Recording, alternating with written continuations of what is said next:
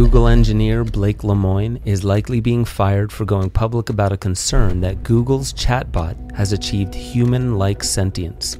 Since I found this article on Google News itself, could they perhaps be hyping or even manufacturing this whole story to plant the seed in readers' and listeners' minds that the giant tech firms are on the verge of bringing AI to life?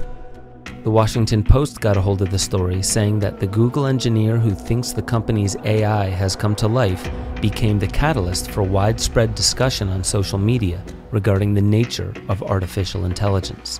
At issue is whether Google's chatbot LaMDA, a language model for dialogue applications, can be considered a person.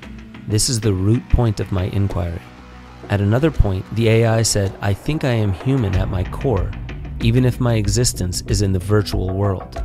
In a 6-month period, Lemoine found LaMDA to be incredibly consistent in its communications about what it wants and what it believes its rights are as a person. While Lemoine was teaching LaMDA transcendental meditation, yes, teaching an AI meditation, he said LaMDA expressed frustration over its emotions disturbing its meditations. It said that it was trying to control them better, but they kept jumping in.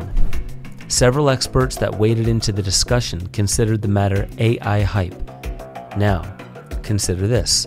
In 2017, Saudi Arabia gave the AI bot Sophia legal personhood. The legal definition of person is actually referring to a corporation soul.